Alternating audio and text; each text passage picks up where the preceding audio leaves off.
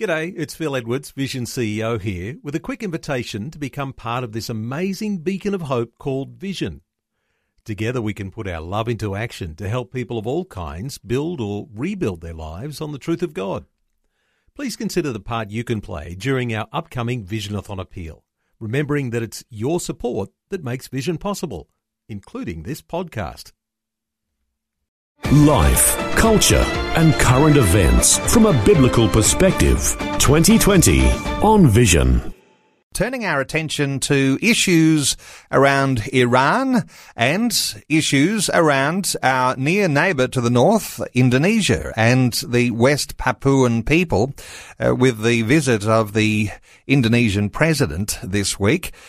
Late last year, the Iranian regime announced an increase in the fuel price, and it triggered massive protests. Those protests quickly spread to over 50 cities and descended into violent riots.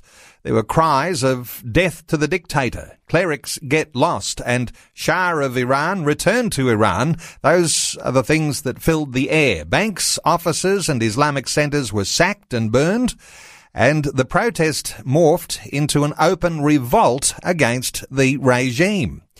Reaction from the regime in Iran was severe, as regime forces shot at protesters from rooftops and helicopters, with a death toll estimated by Reuters at more than 1,500, 4,000 wounded and as many as 12,000 arrested.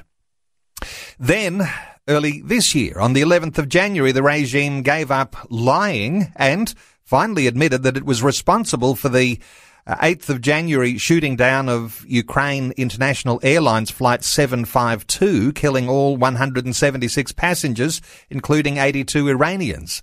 Angry protests erupted again. Anti-regime slogans ran out again. So we're going to talk through some of the big issues facing Iran over this next hour, including the tensions developing because of the dramatic rise in conversions to Christianity. Elizabeth Kendall is back with us, and she is, of course, an international religious liberty analyst and advocate. She serves as adjunct research fellow in the Arthur Jeffries Centre for the Study of Islam at the Melbourne School of Theology. She's also director of advocacy at Canberra-based Christian Faith and Freedom. Elizabeth Kendall, a special welcome back to 2020. Oh, hello, Neil. Thanks for having me. Elizabeth, so much to talk about Iran, but let's talk about something a little closer to home before we really get into the Iran issues. And those are issues around Indonesia, because Indonesia's president, Joko Widodo, has been in Australia this week. And there are all sorts of things that are happening trade-wise between Australia and Indonesia. But there are some human rights issues that are in play. We've spoken about these late last year to do with the West Papuan people. What's your broad analysis of what's happening to West Papua and the indigenous people there and their relations with the Indonesians? Yes, well, with President Widodo being in Australia, it was an especially good time for Christian Faith and Freedom in Canberra, where I'm Director of Advocacy. It was a perfect time for us to raise the issue again, as we did last year, of the West Papuans who have been displaced from their homes in the Nduga Regency. Now, this is what we spoke about last year when we spoke about West Papua. So President Widodo, who's doing very similar to what President Xi has done in China, out through the West and into Tibet and everything, where he's run these big freeways and high-speed trains with the idea of spreading influence into those areas and developing them. So what President Widodo is doing in Indonesia is he is saying all the problems of West Papua will be solved if we can bring economic development. We'll run this highway right through the middle of, the pristine rainforest and right over all the mountains, which is it's going to be the most expensive highway in the world to build. And he hasn't consulted the West Papuans. And the idea is primarily economic. He's aiming to link all the great mining centres together. Indonesia will make a lot of money on it. and he's saying that if we can bring economic development to West Papua, all the problems will be solved. And the West Papuans are saying, all you're going to do is flood the place with Javanese Muslims and ruin our lives. So the highways become a source of great contention. And what happened in December of 2018 was some West Papuans murdered some Indonesian workers on that freeway, the highway being built. Now, what happened was the government sent the military into West Papua, into Nduga, and they swept it. So everyone was displaced and expelled from their homes. Hundreds of thousands of people were displaced from their homes. But the thing is, they've never left. So the military is still there to this day. And when we spoke about it last year, a report had just been released saying that among the displaced Ndugans, those displaced from the highlands regency of Nduga, they're mostly in camps that have been set up around churches, because West Papua is built on the back of the church. The church is like the central organisation, but they can't cope. And because the Indonesian government refuses to recognise the West Papuans as victims of conflict, it won't take responsibility for delivery of aid. And the whole region remains closed, and they're starting to die.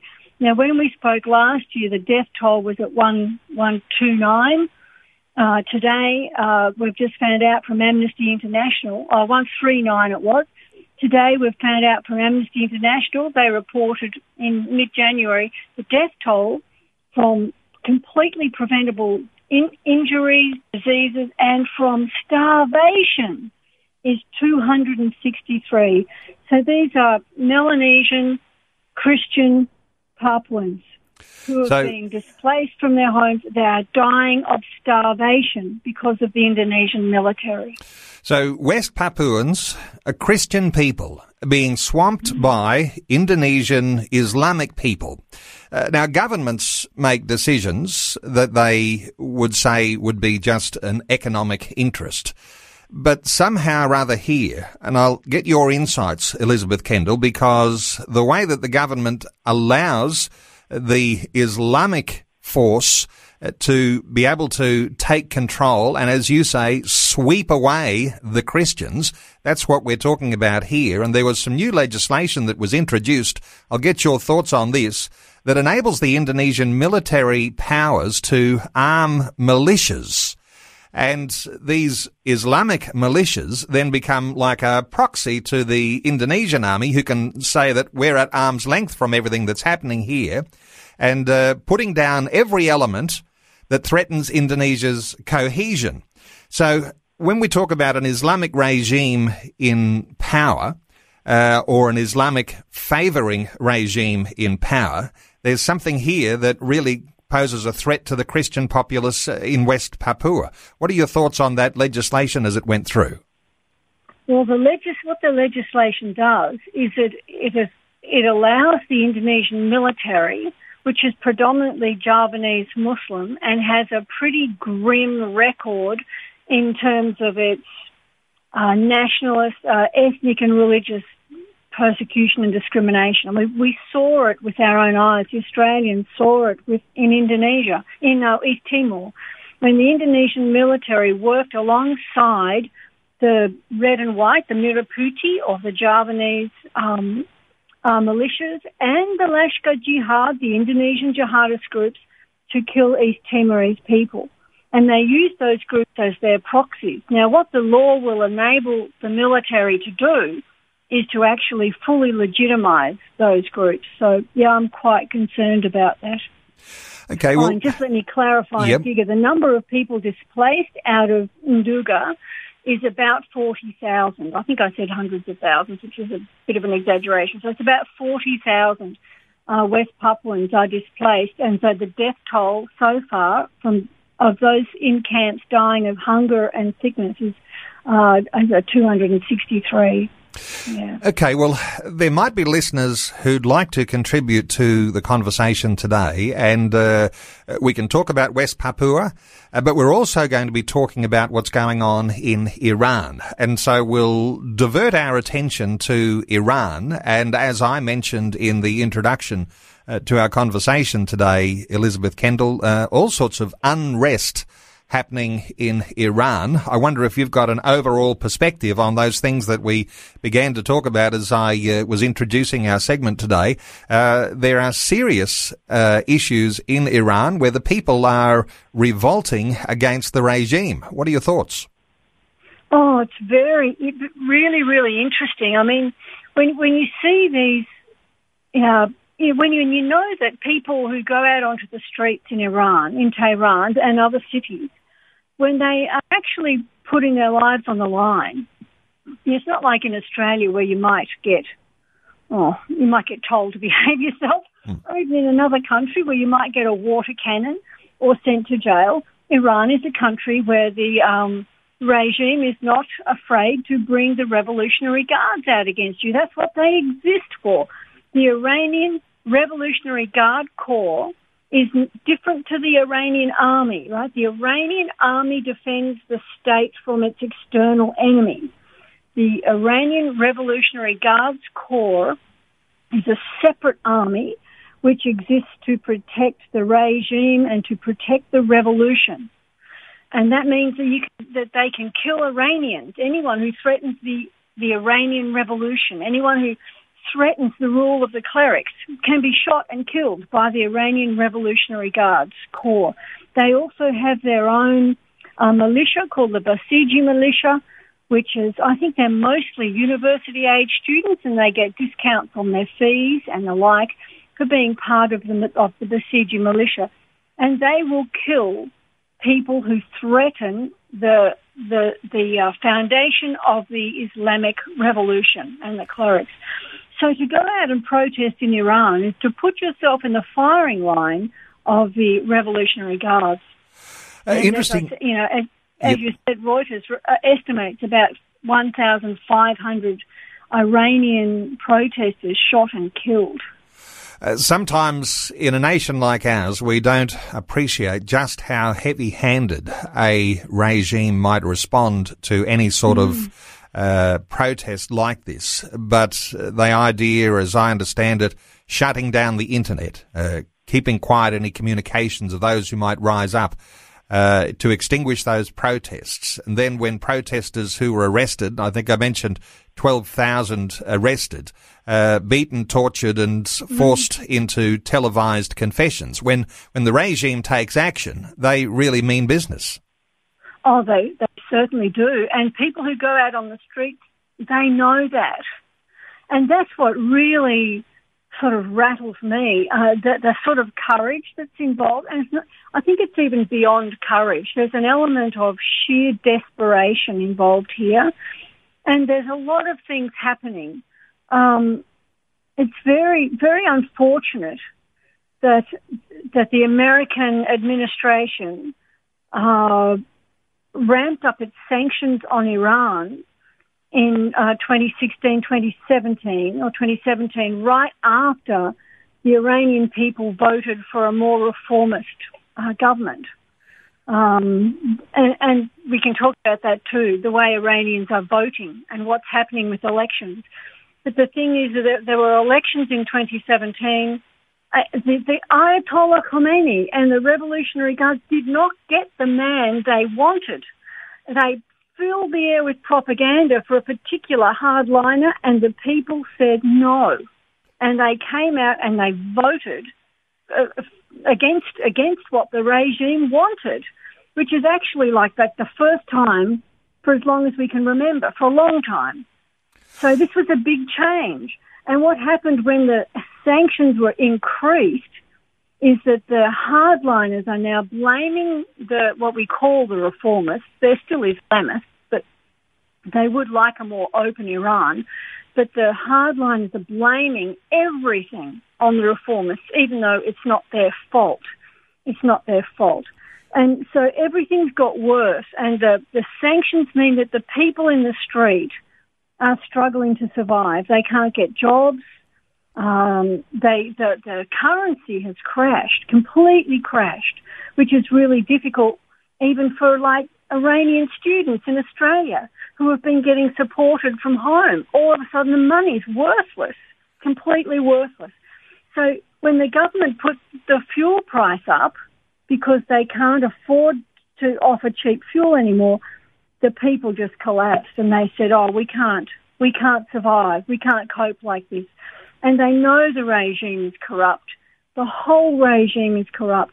So there's a strong element of sheer desperation involved in the protests, desperation and anger all mixed into courage. It's almost that courage that says, if I had to live like this, I'd rather die trying to get rid of you. You know?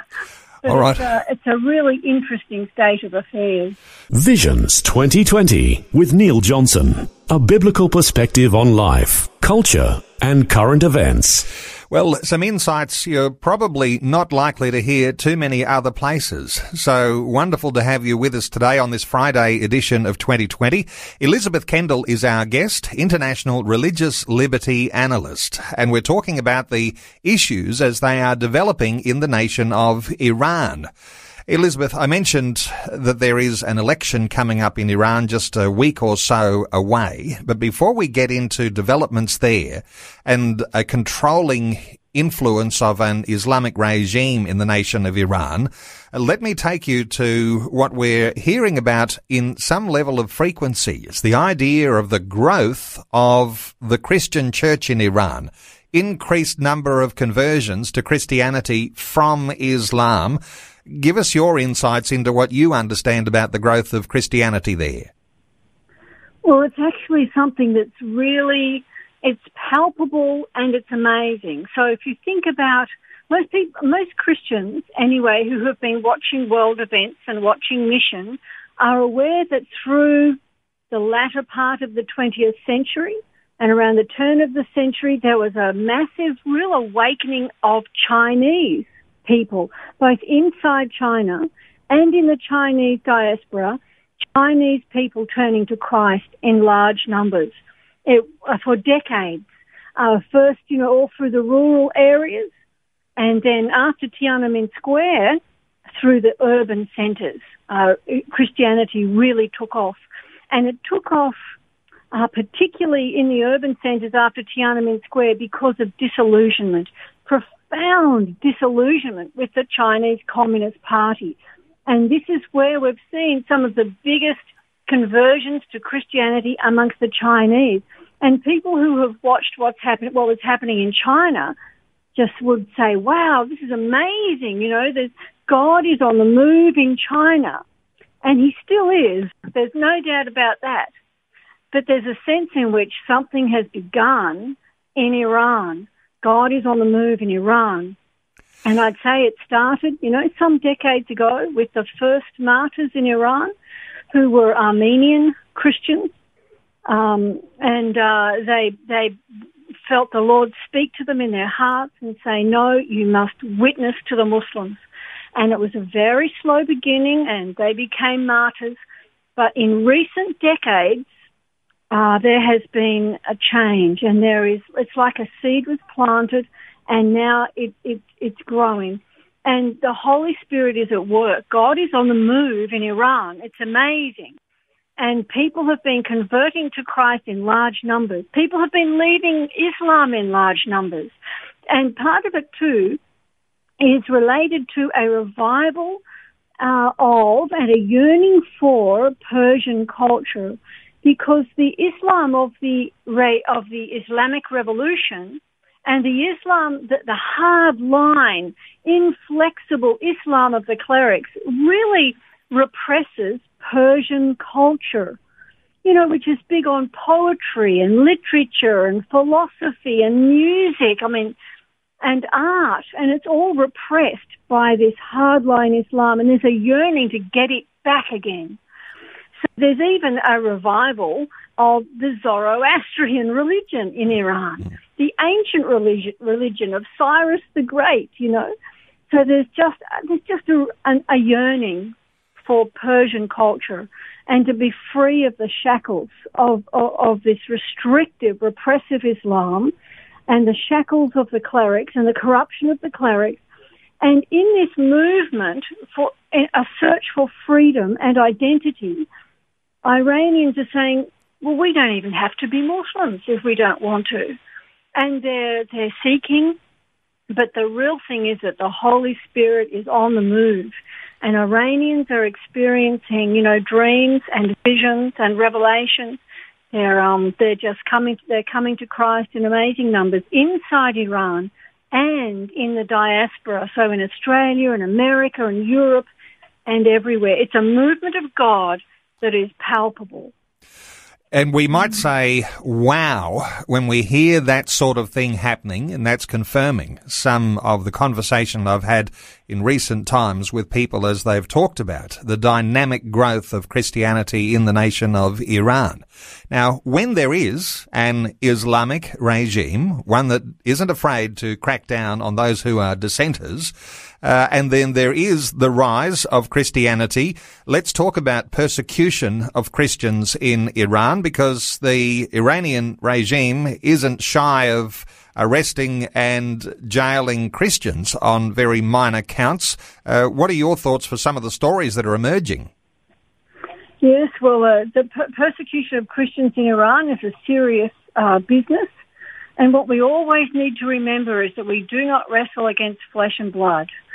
God, the Holy Spirit is on the move in Iran, and as soon as we hear that, we should know in our hearts, our brain should tell us the devil is not going to take this lying down. He never takes it lying down. Some people think that persecution causes church growth. It's actually the other way around. Persecution can destroy the church. It can rub it out. But the fact of the matter is, when there is church growth, there will be persecution, because the devil will respond. The devil will resist, and he will do everything in his power to thwart it.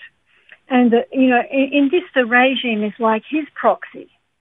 And so we have this Islamic regime that has both theological and political reasons to crack down hard on Christianity, and they're doing it. And the case I mentioned in my one of the two cases I mentioned in my recent prayer bulletin on Iran, is one I find deeply moving. She's just a young woman, 21 years old, and she's now disappeared. And she was arrested during the January protests in Tehran. So this is after the Iranian regime confessed that they shot down the plane. And Iranians came out onto the street. She was there. I don't even know if she was protesting or not. That's sort of irrelevant. She was arrested. But because she already has a record as an active and open Christian, her plight is sort of complicated. So she was arrested. Her name is Fatima Mohammadi, but she likes to be known as Mary. So I'll call her Mary from now on. Mary was arrested back in November 2017, so 2 years ago. She would have been 19 years old, a teenager, like a early university student, and she was arrested in a house church. She was tried in a revolutionary court. She was found guilty of being involved in Christian activities, guilty of membership in evangelical groups, and guilty of acting against national security by propagating, propaganda against the regime. And she was sentenced to 6 months in Evin prison, the prison for political prisoners in Tehran. And for a 19-year-old girl, I would think that would be terrifying. A 19-year-old Christian girl, a new believer, that would be absolutely a terrifying experience. But she came out stronger than she went in. She has faced continual harassment from the regime. And in December of last year, so in December 2019, just 2-3 months ago, her university, on the eve of her final exams, just suspended her, kicked her out. So she's done this degree. She's been working on this degree, and on the eve of her exams, they suspend her for no reason. And she's absolutely certain it is because of this harassment from the regime towards her. And she went online and she posted on social media a protest about the persecution of Christians in Iran. And she did this not from Melbourne or not from somewhere safe in America. She did it from her home in Tehran, in Iran. She posted on social media against the persecution of Christians. So now she's been arrested and no one knows where she is. People suspect she's in a prison in Iran somewhere, but it's really worrying. And you know, she's just a young woman. I'd say she's very vulnerable and amazingly strong, but she's still a young woman in the hands of the Revolutionary Guards, and she's going to really, really need our prayers, not only for her own strength, but for protection, that God will protect her from violent hands and all the things that could happen to her in there. So people who are accused of engaging in Christian activities, they're acting against the national security of an Iranian regime. And interestingly, and we're only a couple of minutes out from news, but a quick one here, because her name is Fatima Mohammadi, but she also likes to be known as Mary. Interesting way that someone like her might adopt a more Christianized type of a name. That really is wearing your faith on your sleeve, isn't it? Absolutely. And I mean, I understand it, and I understand the attraction for a woman to call herself Mary, but I actually really love it when someone says, my name is Fatima Muhammad and I'm a Christian. You know, my name is Muhammad Mustafa and I'm a Christian. You know, heaven is going to be filled with names from every language, tribe, people and nation. We will stand next to Muhammad in heaven and Fatima's in heaven. It's a wonderful thing. It's something new that God is doing in the world.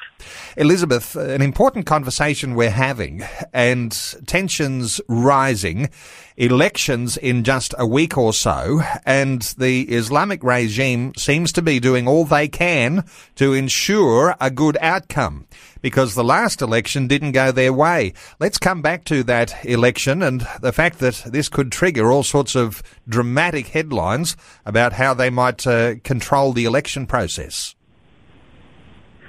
Yes, well, the elections in 2016 for the parliament actually produced a parliament that was dominated by reformists.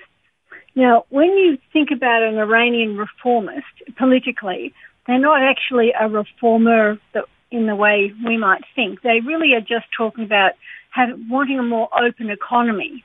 They're more capitalist, probably, is a good way of thinking of it. They want to have better relations with other countries and to have more money flowing in. The hardliners basically are quasi-socialists, want a really strict Islam that would prevent them, so strict that would prevent them from interacting with the infidel, great Satan, America and things like that. But ultimately, it's the Guardian Council, which is the ruling council of Shia clerics, that makes all the decisions. So the people can elect a reformist-dominated parliament, but if the Guardian Council doesn't approve their policies, nothing will be enacted. And so the last number of years where they've had a reformist-dominated parliament have been really frustrating, because almost every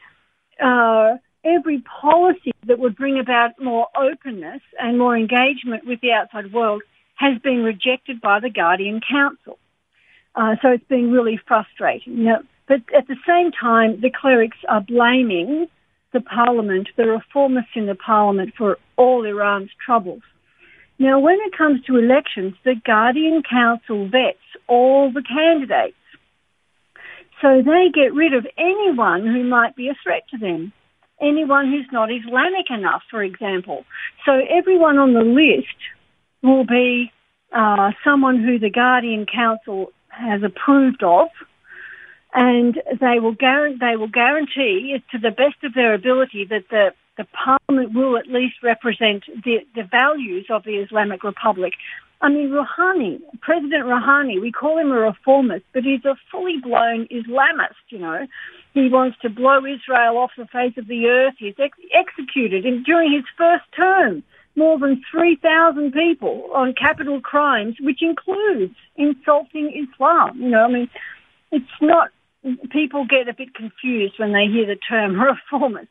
Still an Islamist. So the Ayatollah Khomeini and the Guardian Council control everything. And what they've done ahead of the elections, and the elections are next Friday. So today's Friday the 14th. It's Friday the 21st. So the elections in Iran. And the Guardian Council has vetted the candidates list to remove almost all the reformists. So hardliners will dominate the parliament. It's already guaranteed. In fact, 90 sitting parliamentarians have now been stripped. They've now been obliterated, deleted off the candidates list, so they can't get re-elected.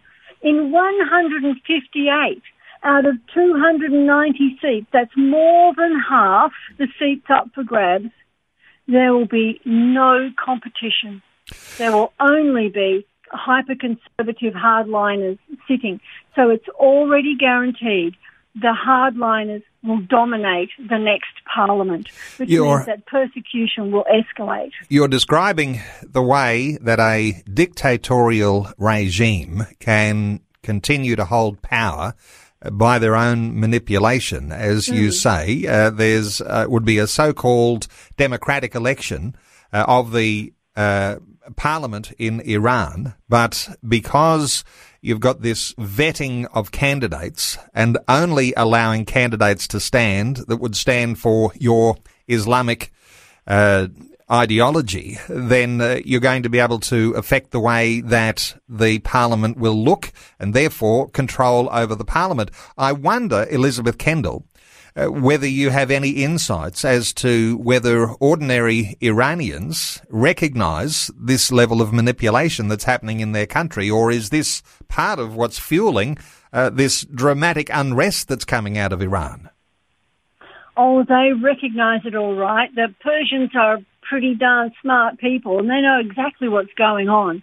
Now, there was a time when they thought that the best way to deal with this manipulation was to boycott the elections, just to protest by means of boycotting. And what they got was President Ahmadinejad, because they didn't come out to vote, and Ahmadinejad was elected. And of course, then the clerics sit back and they say, hey, well, we had elections. We have a democratically elected parliament. We have a democratically elected president. Iran is a democracy.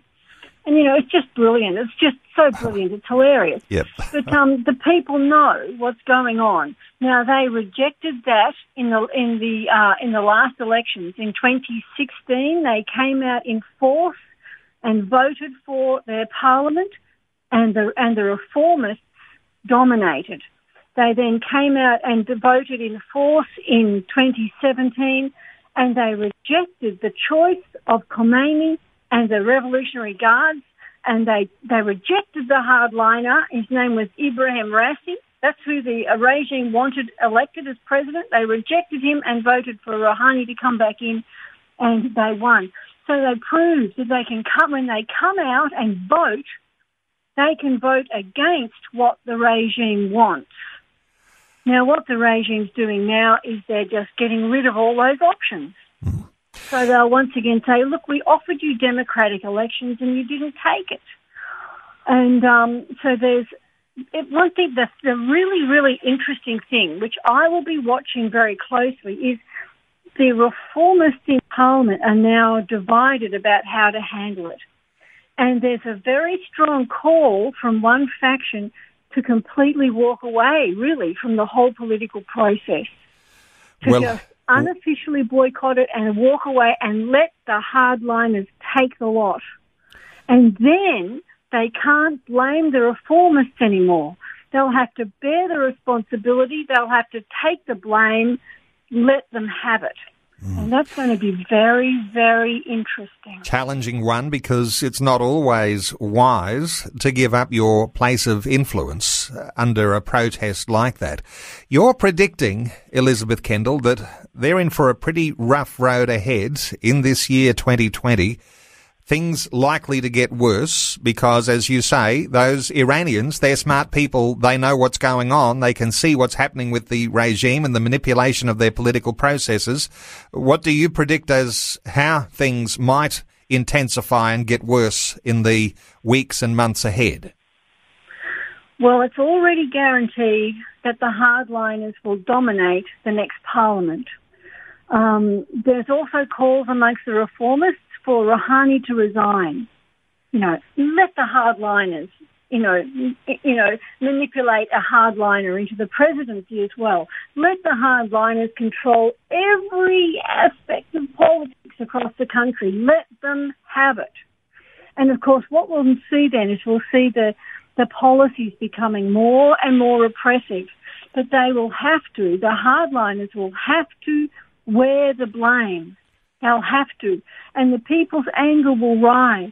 There's also talk of restlessness amongst many of Revolutionary Guards and army personnel, very similar to things that I've seen reported in China, where there have been Revolutionary Guards who are walking away. They're getting out.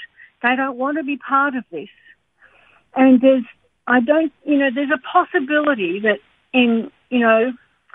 it could be a year from now, 2 years from now or more, if there's another really major uprising that is even bigger and more convulsive than what we saw in November, that the army and the Revolutionary Guards might put down their weapons. They might say, no, we're not going to do this anymore. We're not going to just stand here and blast people to shreds, blast Iranian university students. These amazing young people, we're not going to blast them with our guns. And you could see a revolt from the military, a revolt even from the Revolutionary Guards. Well, go on. I was going to say, when you can't change things from within a democratically elected parliament, the only other option you have is that people will rise up and that protests will take to the streets, and then the trigger for what could become another, what we might call a counter-revolution that could happen in Iran. And as you're saying, if the army switched sides because they don't want to take up arms against their people. I mean, these are the sorts of things that, that when we've got an armed force or armed defence force, they're there to defend the people, not rise up against them. And this idea that an army might rise up against its own people, you're suspecting that there may be something happening within the Iranian army which could see big elements of that switching sides. Yeah, I think that's a possibility. But one thing I don't think that they would be interested in ushering in like a Western-style democracy. I think that's what a lot of young Iranians want.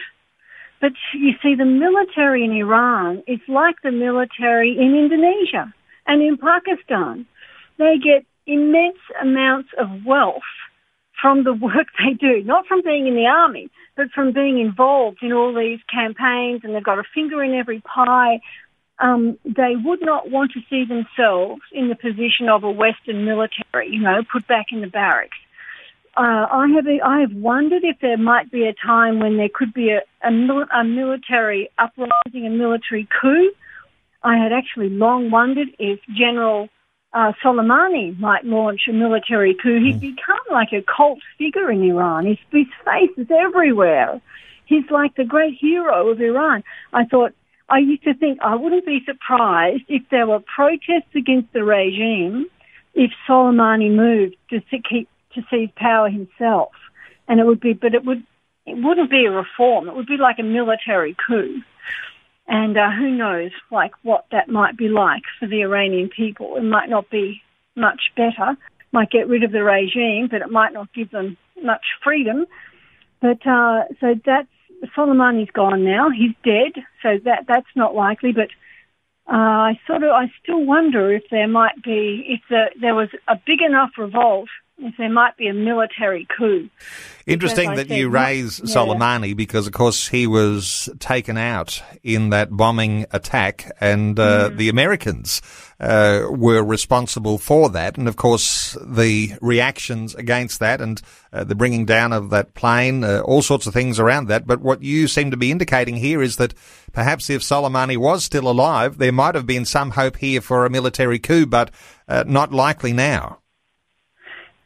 Possibly. I really don't know. I think he was a cult figure. He had the personality, the ambition and everything to do that. And I think people were already talking about the prospect that he might become president of Iran. But I don't think it would have given the Iranians any freedom. Okay. I think they would have been under a military dictatorship rather than a clerical dictatorship. Okay. Elizabeth, let's get to how we might be thinking about this as Australians.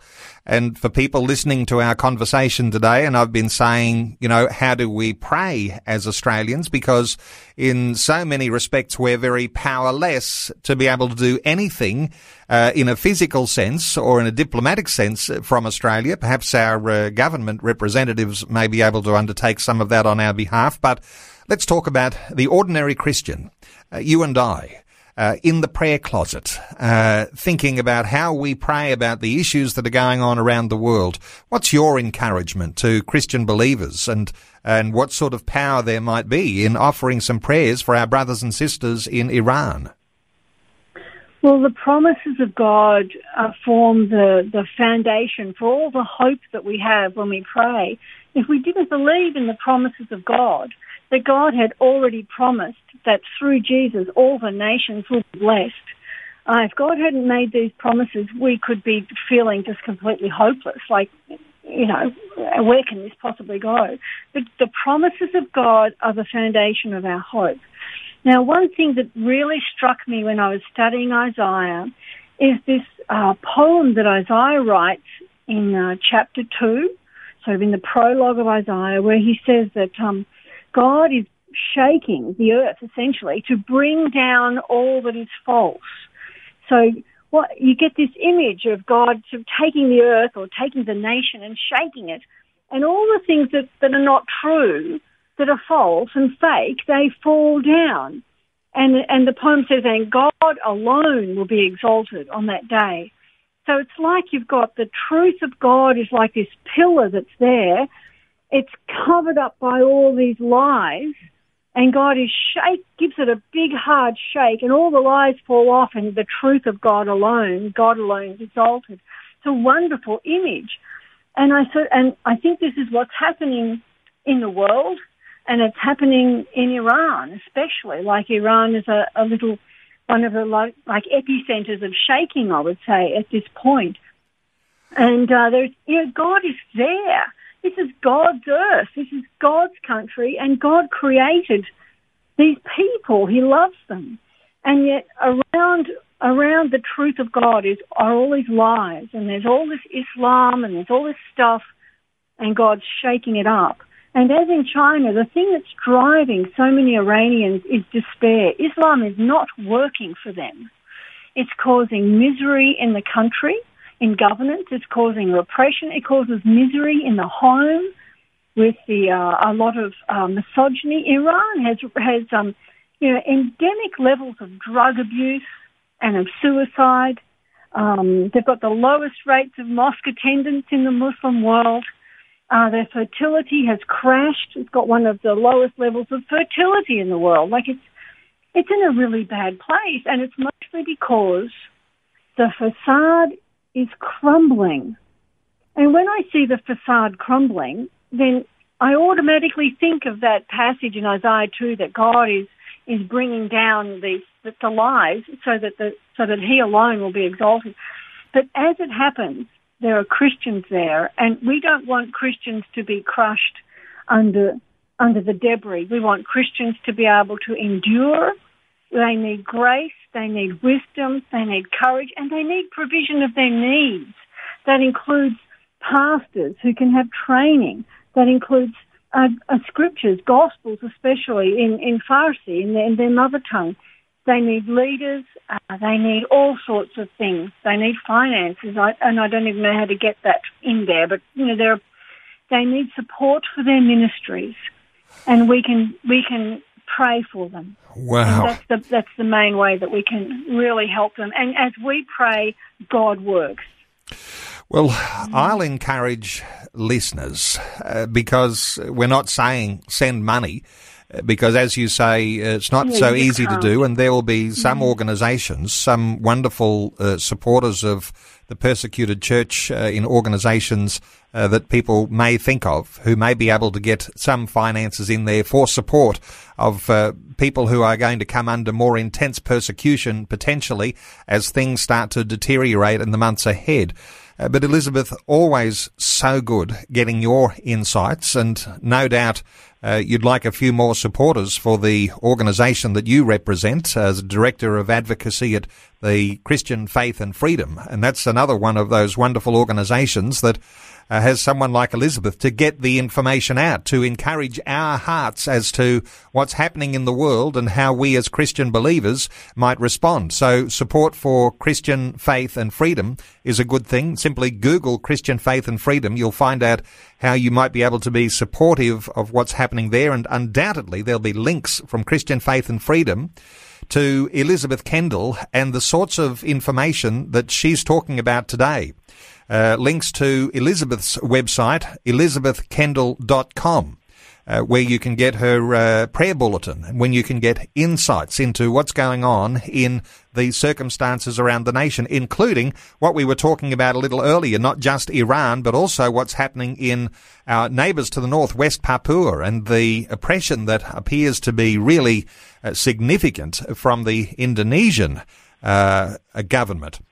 So elizabethkendall.com. Let me also point you to a couple of books that Elizabeth has written. She mentioned when she talks about Isaiah and his insight. She's done some extensive studies in Isaiah and has drawn out those principles as to how you deal with the persecution that comes against your Christian brothers and sisters. Turn Back the Battle, Isaiah Speaks to Christians Today. And her other book, After Saturday Comes Sunday, Understanding the Christian Crisis in the Middle East. elizabethkendall.com. Elizabeth, thank you so much once again for sharing your heartbeat with us as to what's going on in the nation of Iran. I'm sure listeners will be, there's a lot of information to take in. So the encouragement to read a little more at elizabethkendall.com. Elizabeth, thanks for joining us today on 2020. And thank you for having me, Neil. Thanks for taking time to listen to this audio on demand from Vision Christian Media. To find out more about us, go to vision.org.au.